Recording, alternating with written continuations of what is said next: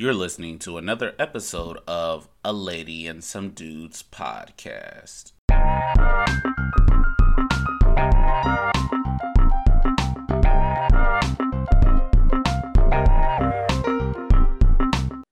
All right, everybody, welcome back to A Lady and Some Dudes podcast, where we talk about sports and current events. And on today's episode, we have a special interview with somebody who is like my favorite player.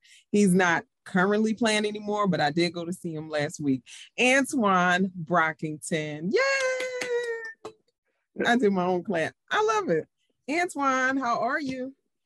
All right, how you feel? Oh, I'm fine, brother.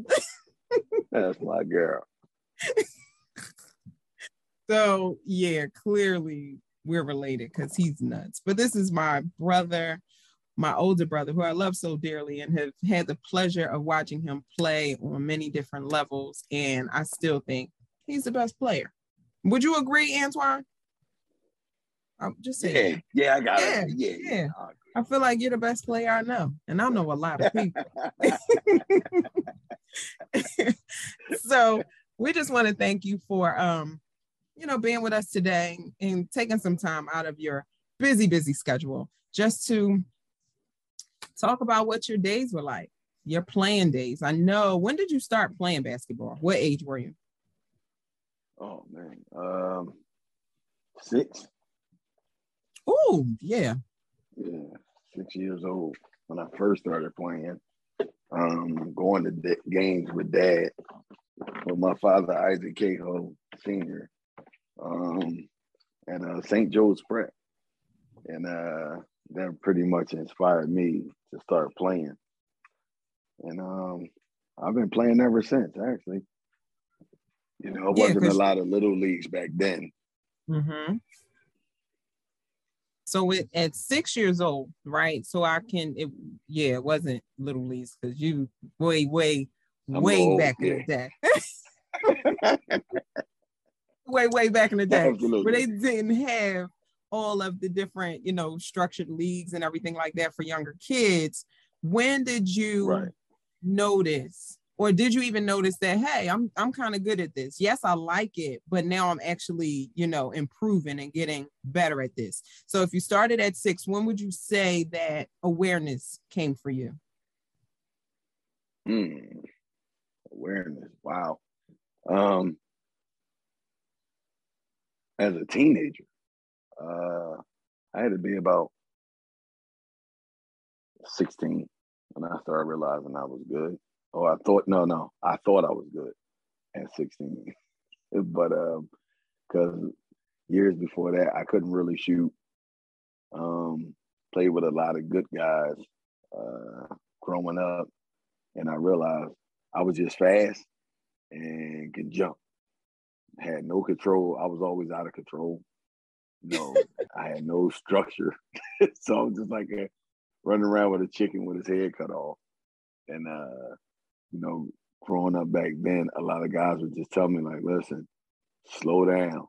You're running at 100 miles an hour. The game is not played that fast. But, as a kid, you're talking about, sheesh.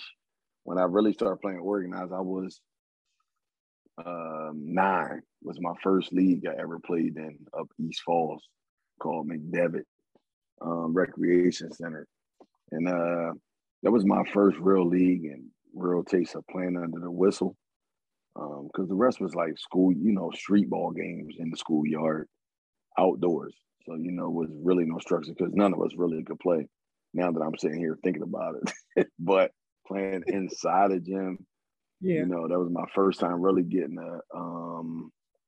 a mixture of playing with Caucasian kids, Asian kids, and Hispanics at 9, because up until then, they were just playing around the way, and I've never ever faced anyone other than guys that look like me. Yeah. Now, when you got older, because you said 16, and that's late, you know what I mean? When you had like an awareness right. Versus just athletic ability. Now the guys that you played against, were they older? Most of them, yeah. Most of the guys were okay. older. Coming up then. Yeah, most of the guys were older. None of the guys were, they were like high school guys that were good at their time. And looking back at it now, I'm sitting here thinking like they were all the best guys. Like none of the guys I played with growing up in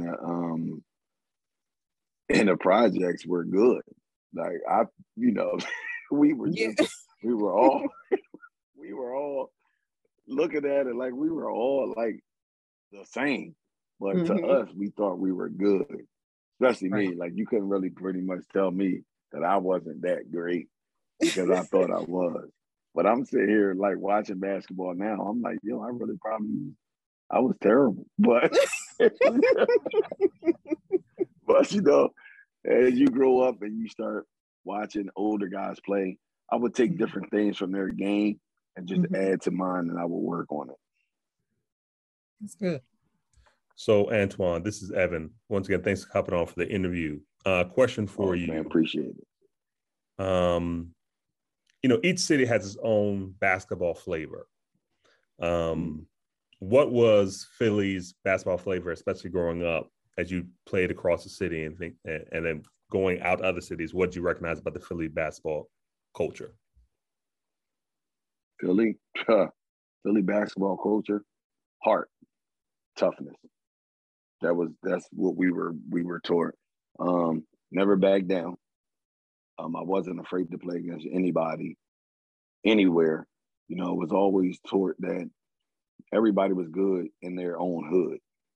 That was like our lingo back then. So it was taught like I was from North Philadelphia. So when I left North Philadelphia, the way I played in North Philadelphia, I better play in Southwest Philadelphia, West Philly, and South Philly, New York, Baltimore, DC, wherever we went, I had to carry that same demeanor.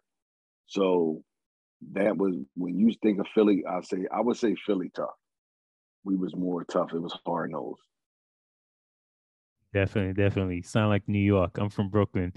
And we kind of had that same mentality, but we like to do a little flair. We like dribble the ball. That's it. A lot of tricks. Yeah. Because all we lived is around concrete, so there'll be 50 guys on the court, so you have to figure out how to get through 50 guys to do the whole. But I want to venture back during the time, and Akeisha kind of allude to that. When was your aha moment? Was it in high school when you were scoring 28 points in your junior year? Or when was that aha moment for you? I'm better than the rest. My aha moment, what it had to be? It would have had to been when I start realizing I could really play was sophomore year playoff game, Northeast versus University City. I had 27 points, and we wound up losing that game, but I had 27 points, and people were like, "Yo, you're next up. You're going to be able to do this." And I'm just sitting there crying. Like, that wasn't the time to hear that when my career, I just lost a playoff game and had 27 points because, I was 6 foot at the time. Yeah, I was like 6 foot. I wasn't taller than that. I know I wasn't taller than 6 foot, but having a 27-point game in the public league was like, in the playoff game, was big time. So that's when I realized the next year, like, everybody was like, "Oh, it's your time, it's your time." All my seniors were going. I lost my whole team, actually. All the guys were like, it was like 5 seniors that left. So that was, I would say that was my aha moment, my sophomore year playoff game against University City. That's dope. That is amazing. Not only did you play basketball, but you also played football. Well, I don't want to say play football because our father tells a different story. He says that Antoine was the only football player he knew that left the game with a clean jersey, like every time. Wow. Give us the tea. Give us the tea. he actually got in the games, but he wasn't trying to get tackled. You weren't going to catch him, and he stayed clean. Like that is that's beyond me. So when you talk about your speed and jumping high, that's exactly what I imagined on the football field, right? But yeah, I know those skills. Those skills transfer in high school. You can kind of play different sports and everything. But what got you from this sophomore who scored 27 points to going to Coppin State and being a Hall of Famer? Like, how did we get there? What was that road like? Oh man, yeah. First, I'm gonna address my dad talking about my football skills. I was defensive back of the year. First of all, I had 10 interceptions in one season. So he didn't tell the whole story. The Thanksgiving game is what he's talking about. I was one of them pretty boys. I never liked to get dirty. So when they would try to tackle me, I would try to jump on somebody else so I wouldn't fall in the mud. Smart man. Smart man. So what I would do is when they would grab me or try to tackle me, I always try to find somebody else to fall on before I fell and really touched the ground. Like once my head hit the ground in high school, you pretty much was down if your knee touched. So my knee pads may be dirty, but the rest of me, I didn't want to get on the bus with a dirty jersey. So yeah, that was me in the Thanksgiving game, pouring down rain, and I definitely was the only clean player who played every snap, and I never was dirty. I was never dirty, but yeah. But getting back from basketball after that incident, what people don't realize is after my junior year in high school, I broke my wrist, and I never played my senior year in high school. So when I led the public league in scoring, I was a junior, and I missed my whole senior year in high school, and then I took the SAT late and didn't qualify. So I set out my whole freshman year. So now, mind you, I set out of 2 years of basketball. And my senior year in high school and my freshman year in college, I never even played. But a lot of people never really knew that. But it was a lot of hard work, staying in the gym, just taking bits and pieces from other players. And finally, I say, putting my ego to the side a little bit and started trying to develop a consistent jump shot, and which I never did until my junior year in college. And I was always athletic and fast and could jump. So a lot of people mistake that as, oh, he was good. Nah, really thinking back now that 48 years old, I really wasn't that good, but I appreciate, my peers and people who watch me play say I was good. But knowing the game the way I know it now, I needed a lot of work. But my jump shot developed in my junior year in college. I started being more consistent as far as being a ball player, learning different skill sets, picked up more weight. So going from high school to college, oh man, that was a big jump. Yeah, it was a big jump. So when you started playing ball your sophomore year, what was especially after having kind of like a 2-year hiatus of really playing, what was the learning curve, if at all, or was it like, man, I'm better than I thought I was playing college? Definitely not. Learning curve from high school to college was the strength of the players, the IQ of the players, and number one of most of all was the speed of the game was totally different from high school. Like high school, you may have 2 guys that could really play and they were fast, but in college, it was like all 5 guys were moving at like warp speed for me. And I really couldn't understand it. And a guy by the name of Keith Carmichael, he was like Reggie Miller when I first got there. So he would run off a bunch of screens and they would set all these screens for him. And when I tell you he didn't miss anybody from Coppin to this day, I'll tell you that Keith Carmichael was, if he got an inch, he was shooting at least 98% from anywhere 3, 2. It seemed like he'd never missed. And he was running me ragged to the point I wanted to go home. Like I was on the phone trying to call my dad and my stepmom and just like, yo, I gotta come home. This ain't for me. This he's killing me every day.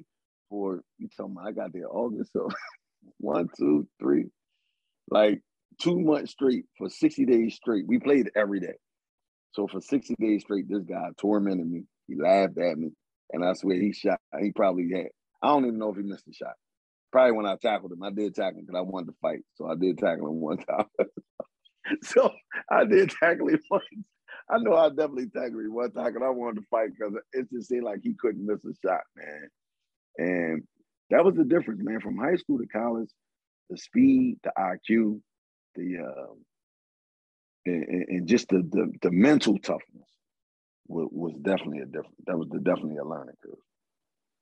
Wow, you really selling yourself short. This is a guy who, and his I guess red shirt year didn't play. Second year averaged 12, then averaged 17, then averaged 20. Yeah, you weren't that good. Funny, but and we had other guests who played, and they averaged 2, 3, and then 20 and 17. But I just want to find out, how was your recruitment, because you did break your wrist. That was going to be my question. So your senior year, and the story was that somebody discovered you playing in a league. Your coach Frank. Nate Blackwell discovered me. Yeah, discovered you. So just tell us a story how that happened. So you broke your wrist, and I could kind of, I know the story. It didn't happen to me. It happened to my daughter. She got a concussion while training during her senior year, and she never got to play her senior year. But because of COVID, she had an opportunity to play in a playoff, and the team had to win one more game because they only were taking the top 2. And they lost that game, and that game she got cleared to play the next game. So I know how frustrating it is. And my daughter retired after that. She says she just wants to focus on school. So I cry. I have 3 girls, so I know the frustration of not going. So just carry us through that segment of your life and how you were discovered, if you don't mind. All right. So I broke my wrist September the 12th in '93 in a rec league. And so when I got my cast off, it was, sheesh. You talking about September, I got my cast off like March of '94. And, I started a little rehab, but playing in the Sunny Hill League, Nate Blackwell was there, and Stephen Mookie Stewart was there. They were there to watch another guy, Dwayne Tweet Johnson. He was like 7 foot from Frankfurt. And it was a rebound. And I just remember coming in, and out of all the plays, I remember this play because I came from the right wing and got a long rebound and in the paint. But then I went up off the vertical and dunked it with 2 hands. And, and Nate was I just remember him jumping up like, "Who is that?" And that was the lad. And so after the game, he came over to me like talking to my dad. My dad was like, "Yeah, he available." So my dad introduced us, and I'm like, "Nate Blackwell, I got this guy poster on my wall." So I'm already thinking I'm getting an autograph. I ain't know he was no coach. So I'm just thinking he going to sign something. He like, "Yo, where you going to school at?" And I was like, "Oh, I'm going to be," at the time it was called Beaver College. And it was like a Division II, Division III school. And he was like, "Are you serious?" He was like, "Yo, we got a scholarship. My coach will be here next week to see you play." Next week I had another good game, and Fang wound up coming. And they told my dad, and they offered me a scholarship, man, right there. It was like, "Yo, we would love," like, even though I was late I couldn't take the SAT again. So he was just like, "Listen, you come your freshman year, you sit out, and we'll give you a scholarship for the next 4 years." And man, and to this day, I always tell people Nate Blackwell saved my life, because my thoughts was working for UPS and playing at Beaver. Oh, wow. Yeah, so that was it. Wow. UPS part, that's what cracks me up. Yeah. That's what Dad almost kicked me out of the house. Yeah, I do. I remember. I remember. Yeah. So that was it, man. That's how I started. Yeah. That Nate Blackwell, I remember him too. He's a cool guy. But when I tell you guys how quickly my father got Antoine out of the house into school, it was like lightning speed. I wish I could show you the videotape, like on VHS. When Antoine, we had his going away party the day before, and then the day of that morning, we are filming him. Antoine, how do you feel? All this stuff. My dad, all you see is his back on the whole tape. You don't even see the front of him. You just see the back of him loading that car up. He like, we going to Coppin State. Let's go, Antoine. He had no words. He didn't care. My son is 6 getting in the out morning. of here. Yeah, it was very, very early. But I'm glad that you had that's pretty much that savior in Nate Blackwell to see the greatness in you. And when you were supposed to, they were supposed to be looking at other people. That scholarship was supposed to be gone already. But I just see the greatness, just the favor of God showing in different ways like that. And Absolutely. when so we know you did very, very, very, very well in college, because plug On and Coppin is streaming on ESPN Plus. So my brother, you'll see him on there too. But it just talks about the Fang Mitchell and how he brought a pretty much scrub team up to, where did y'all make it to? Who did y'all beat? South Carolina? South Carolina, number 2. Number 2. They beat the number 2 seed and upset them. 15 seed beat the number 2. Talk about an upset. Y'all was St. Peter's before St. Peter's. But anyway, On and Coppin. Now, when you had such a great career there, and even though you see, looking back, you see the flaws and where you could have developed more and all of that stuff, you still were then able to go try out for the NBA, but you ultimately played overseas. Now, a lot of people, kids growing up everywhere, any boy basketball, swear they going to the league. Can you please give your experience of what that was like? What does that look like? Because we know high school, you said high school to college, people are faster, they're stronger, they have a good basketball IQ. So now we're talking about professional players in the NBA. Everybody wants to be in it. Everybody thinks they can be in it. What does that look like for such an elite player like yourself? What did that look like? NBA was totally different. It was a different experience. It's amazing how many kids, think that they're going to make it. And when you really look at it, it's not that many spots, man. And it was, you got 60 guys fighting for pretty much, let's say 100 guys fighting for 60 spots. That may not even really be 60 spots, because you got 60 draft picks. You know what I mean? So you got 30 in the first and 30 in the second. The rest of y'all are pretty much out there. But the strength and the speed and the IQ of the game from high school to college to the NBA was totally different. And the misconception where a lot of people have, especially young men, is they don't understand that if you're good in your hood or your school or your city, whatever you want to think, how many other cities, in the states, do you think guys are good, thinking the same thing you're thinking? And at the time, it was 300 Division I schools, maybe 301 Division I schools, 12 players on each roster, and only 60 spots. Your chances were pretty much slim.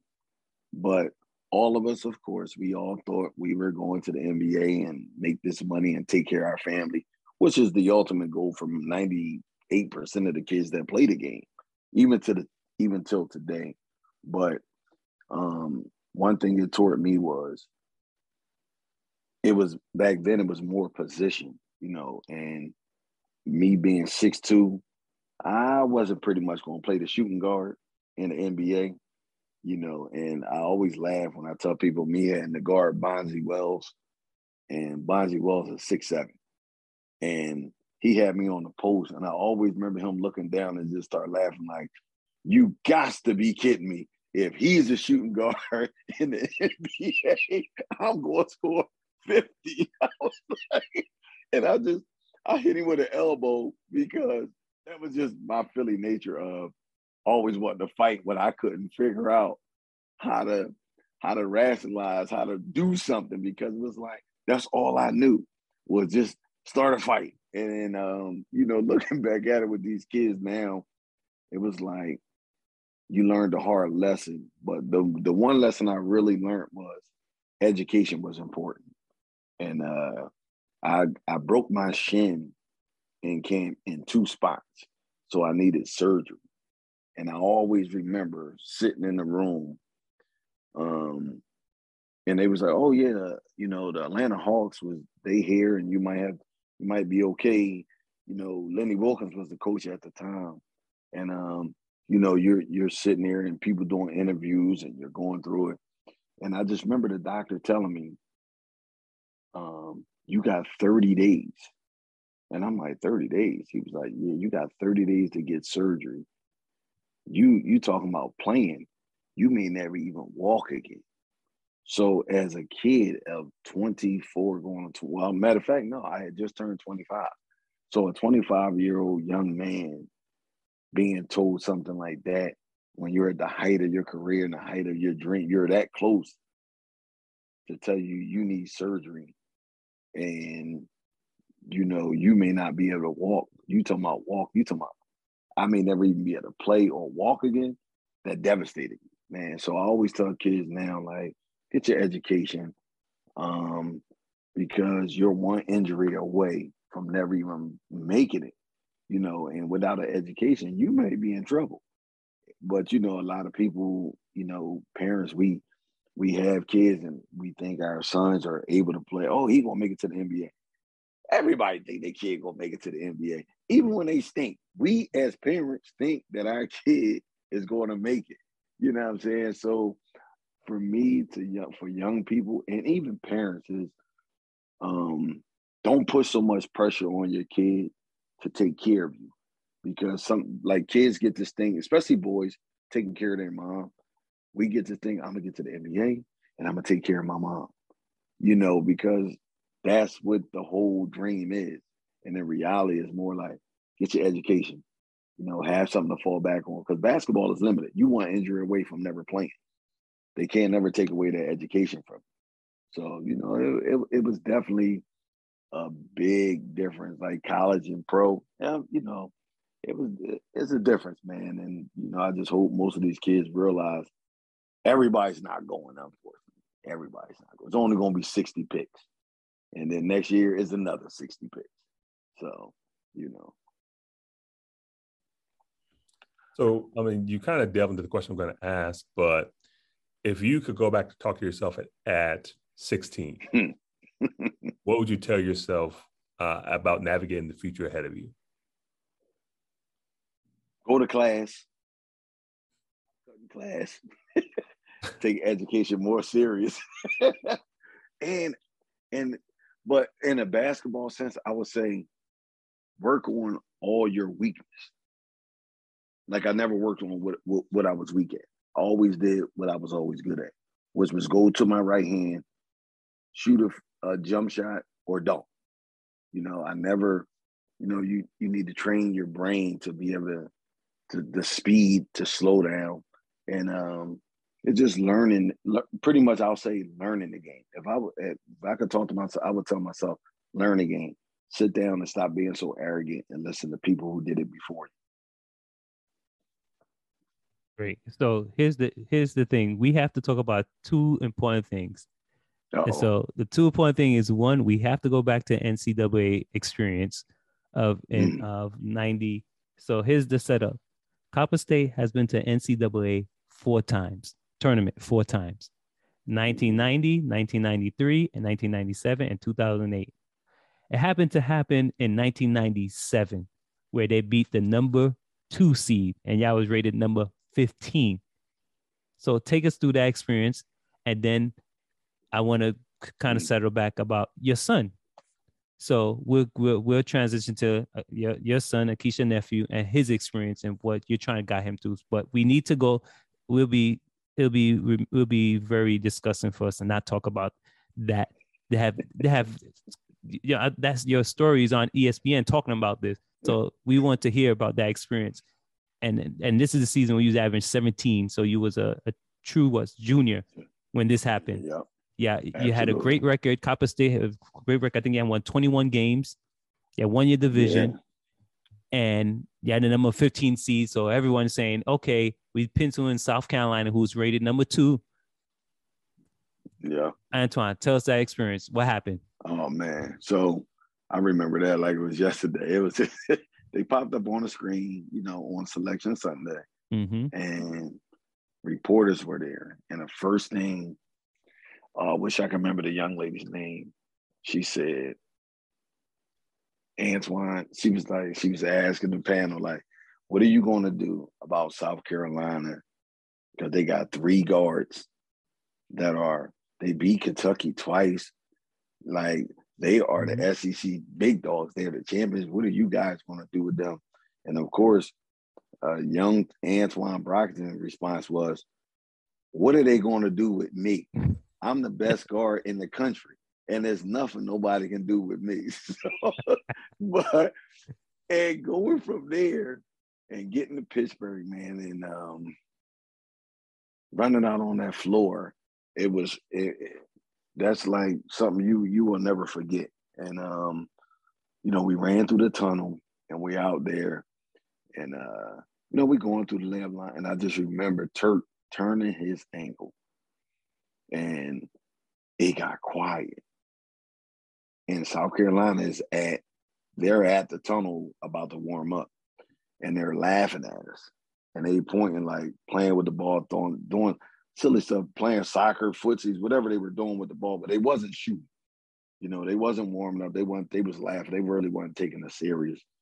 And Turk was like, listen, tape my ankle to our trainer, Mike, and he taped Turk's ankle. And Turk dunked the ball so hard to make them look down there and yell. And I just remember them looking, and it was quiet. You could hear a pin drop, and they looking at us like, these little, like, who they think they are? And we walked on. Turk was like, they're going to find out tomorrow. And all I said was, I'm going to fry everybody that's in front of me. Like, I'm going to cook them. So when game day came, man, I just remember Reggie Wells asking me, he said, because they used to always call me Eddie Jones. So he was like, baby Eddie, what is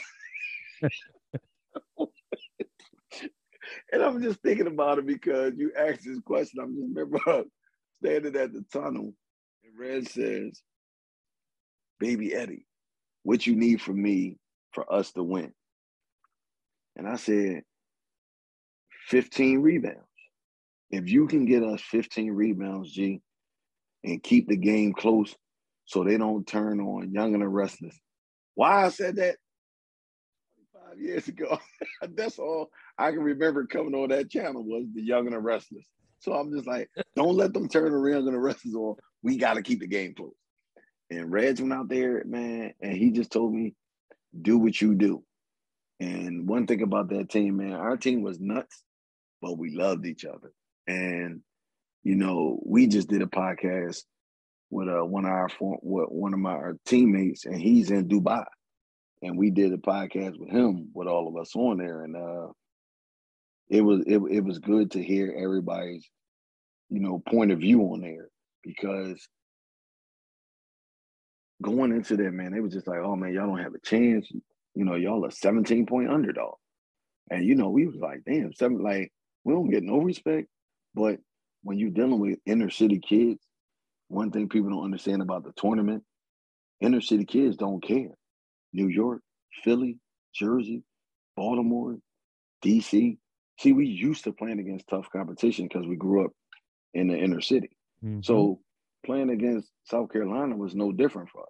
They wasn't the best guards I seen, but Mackey, Watson, and Davis. I to this day, I respect all 3 of those guards because I went back and watched them play And it was so funny because I'm like, man, they was really that good. But 25-year-olds won. I ain't think they were that good. I thought I was the best thing in the country. But, you know, looking back at it, man, and when the turning point was a left wing 3-point jump shot with the shot clock running down.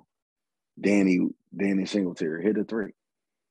And he kept his hand up, running up the floor, and I could just see all South Carolina bench, all of them put their head in their hand. And I said, Danny, we got him. We got him. Not knowing we was going to beat them by the spread that they were supposed to beat us by. Like, that's what made it more amazing for me, was like, damn, we blew them out. It wasn't even close. It wasn't even close. And them crazy fans in Pittsburgh turned on them so fast. And next thing I know, we got 10,000 people screaming for us who don't even know us, man. And that's a feeling I'll never forget that feeling. Trust me, I will never forget it. Awesome. The score was 65-78 Copper State. And Antoine, who was just a running up and down, just scored 20 points in that game in the NCAA tournament in his debut. So, you know, just an average guy, wasn't that good, just run up and down. Right. Score 20. Just making a bunch of points, just shooting and telling people he's the best. Like, yeah, that's it. That's like, it. At this point, prove me wrong. Like, prove me wrong. It. You had Y'all to. went home. Me, you had to. You had to prove me wrong. Mm-hmm. Definitely. Right. And Phil, you asked about his son, yes? Right. So I do. And the second question is now, and it's funny, we had your dad on, and it's similar story, except for the injury, but similar story of the opportunity to try. Now, it looked like the third generation might get in.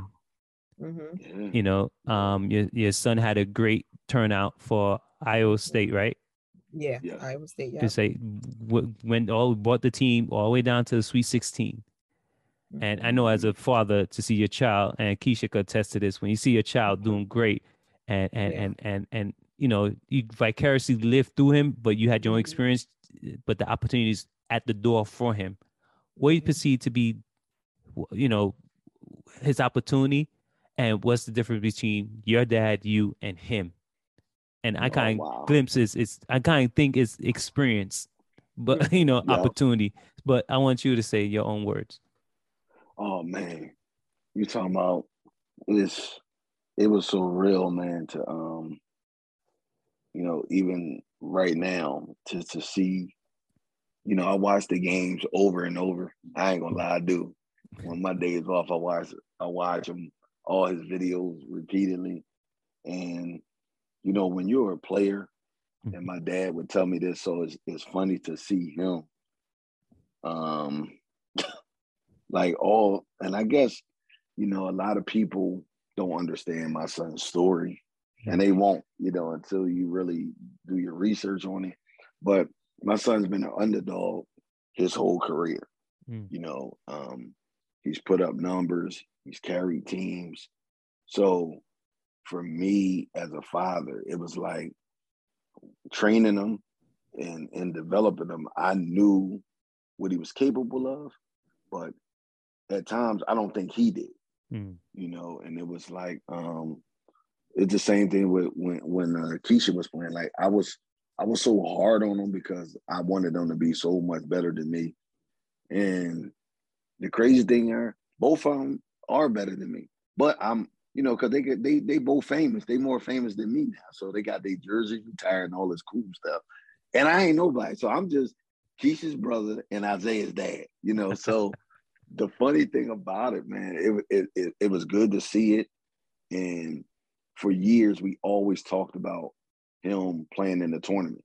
So when he got there, he was a freshman. He didn't really play. You know, he got in, he got a nice dunk against Florida when he was at St. Bonaventure. When he got in with Penn State, COVID hit. So that, you know, that pretty much knocked him out. And, you know, coming into his senior year, all he said was, Dad, I just want to get there. And I'm like, yo, there's nothing like getting to the tournament when you're the man and you can play and you can dictate if you win or lose. Like, you just got to get there. So all year, I would just tell him, you have to go. You need 8 wins in the Big 12.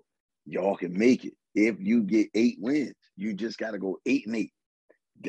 And that's just average, even though I don't like him to think average, but I know how difficult the Big 12 was. So when I seen his, Iowa State name call on Selection Sunday, man, it brought back so many memories. And it was just like, oh, man, it was one of those moments like I'm forgetting I don't have no eligibility then. So I know I can't dictate the outcome now. So it was like to be able to be there with him and go through it was amazing, man. It was amazing because it was like, damn, he's an underdog. Like I was an underdog and they won. It wasn't the same as a 15-12, but it didn't matter to me. It was still like he was a 15 seed and they were a 2 seed. So when he got to the Sweet 16, I just remember him running to the stands and we hugging and then we embraced and he like, Dad, I beat you. And I'm like, what the hell? Like that's supposed to be a father-son moment. Like, what are you talking about? He's like, Dad, I did it. He said, we did it. And I'm like, dang, he right. They in the Sweet 16, like where I was supposed to be. And I was 1 point away, but he did it. And I was just like, yo, he's in the Sweet 16. But I guess like when I tell people, and I just had a conversation with Isaiah and it was like, he's like, Dad, you always believed in me. And I'm like, yo, I don't live through my son. I live with him because I played the game. And we went about it 2 different ways because I taught him a different way to play it because we grew up 2 different ways. So he didn't have to play the game as violent and nasty as I played. He could play more skill set. And, looking at it, man, and watching them videos back, and I'm just like, yo, my middle, that's my boy right there. Like he did it. Like he actually got to the tournament with him being a leader. And that was one of the most important things for him and for me to see it, man, words can't even, I can't even express it, man. It was just one of those feelings as a parent when your child has arrived. And to see him now, man, go on his journey to try to play professional basketball. And it's like, I just give him, words of encouragement. I don't really coach him like I used to. I just pretty much tell him what not to do, like his dad did. Don't be hard-headed. If they say pick and roll pass, pick and roll, please pass the damn ball. Don't shoot the ball. So, man, he's out in Dallas right now, man, working out with his trainer and his agent. And, man, he called me last night, actually, man, and to hear your child excited about getting better, it's a great feeling, man. It's definitely a great feeling. That's great, man. I'm proud of you. I'm proud of him. And what I think I'm most grateful for is that you all had each other. So we don't have this story of like, our fathers weren't around to do this, that, and the third. And even if that was the case, you still carry his genes. So we always have something to be thankful for. You know what I'm saying? But it's like each of us has somebody who we can lean on and glean experience from. And that's why I'm even more excited. You and I talk about it too with my oldest son. So he's pretty good. Okay. Two, definitely going to toot my own horn. I'm going to blow the trumpet because he's great. And I think I'm just really grateful because he gets to see his grandfather or get impartation from his grandfather, his uncle, his cousin, his mother, his father. Like he has a whole village of people who know what it's like, who know what to tell him and aren't just playing 2K and watching ESPN and telling him to emulate something. So absolutely. Antoine, good job, Mr. Brockington. Yeah. Okay. Very good job, sir. You're done. Thank you, sugar. Thank you. I appreciate it. So again, Antoine, we just thank you. It's funny. I know we're wrapping up, but your dad was on the show and your sister asked who was a better player between the two. Guess what your dad said? But, oh my, what lie he tell? I hope he don't say he was better. No. I asked him, hey, Dad, out of all your wonderful, wonderful children, who would you say is your favorite player? And he said, oh, man, you know what? Keisha. I'm going to say Antoine was good, but Keisha was my favorite. I said, yeah, because I played like him. I mean, that only makes sense. I played defense. I agree. That's 100%. But you know what's funny? He always said that. He was like, Twine, you was tough, but you was a finesse player. Your sister was nasty. Yes, with my makeup on too. Yeah, I agree. I said, yeah, my sister. But the funniest thing, man, I had a referee ref my game. Oh, it had to be like a month ago.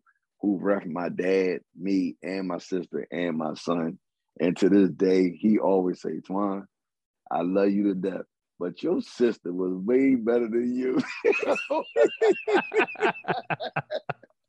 Oh, wow. Yo, and it's a good thing, man, because, when I love my little sister, and her thing was she did it because she watched me, and I did it because I watched my dad. Right. So it just trickled down.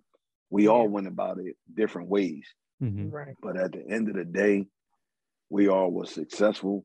Right. And, to watch my son now take stuff that I taught him, and he's finally listening and putting everything together, he's going to be great. But my nephew, and, I was just telling my sister and my brother-in-law, like, my nephew was on deck, and we're going to make sure he's going to be better than my son, because he's not going to go through the same pitfalls, because he has a village to stop him from going down that path. You know what I mean? So I'm going to be honest, man. I'm real excited for my son, and I'm real excited for my nephew, because we can actually see them play without going through all the BS that we went through, even though they're going to go through it. Right. It's just, we can kind of cushion it and get them less potholes to hit. Right. Yes. You know what I mean? So Less scars, that's less the potholes. main thing. Mm-hmm. Yeah. Awesome. That's dope. Well, thank you so much, sir. Oh, man, we appreciate this interview series. And of course, everybody, if you haven't seen it, watch On and Coppin'. It's on ESPN Plus. And don't forget, share this interview. Hello, A Lady and Some Dudes podcast. Share it, comment, talk to us, do all of that stuff, because we love it. Okay. You all have a great one, and we'll see you on the next episode. All right, y'all. Appreciate it. All right. Thank you. Thank you for tuning in to another episode of A Lady and Some Dudes. Please remember to follow us, like, share. We are on Facebook and Instagram. Our Facebook handle is at A Lady and, that is the and sign, Some Dudes.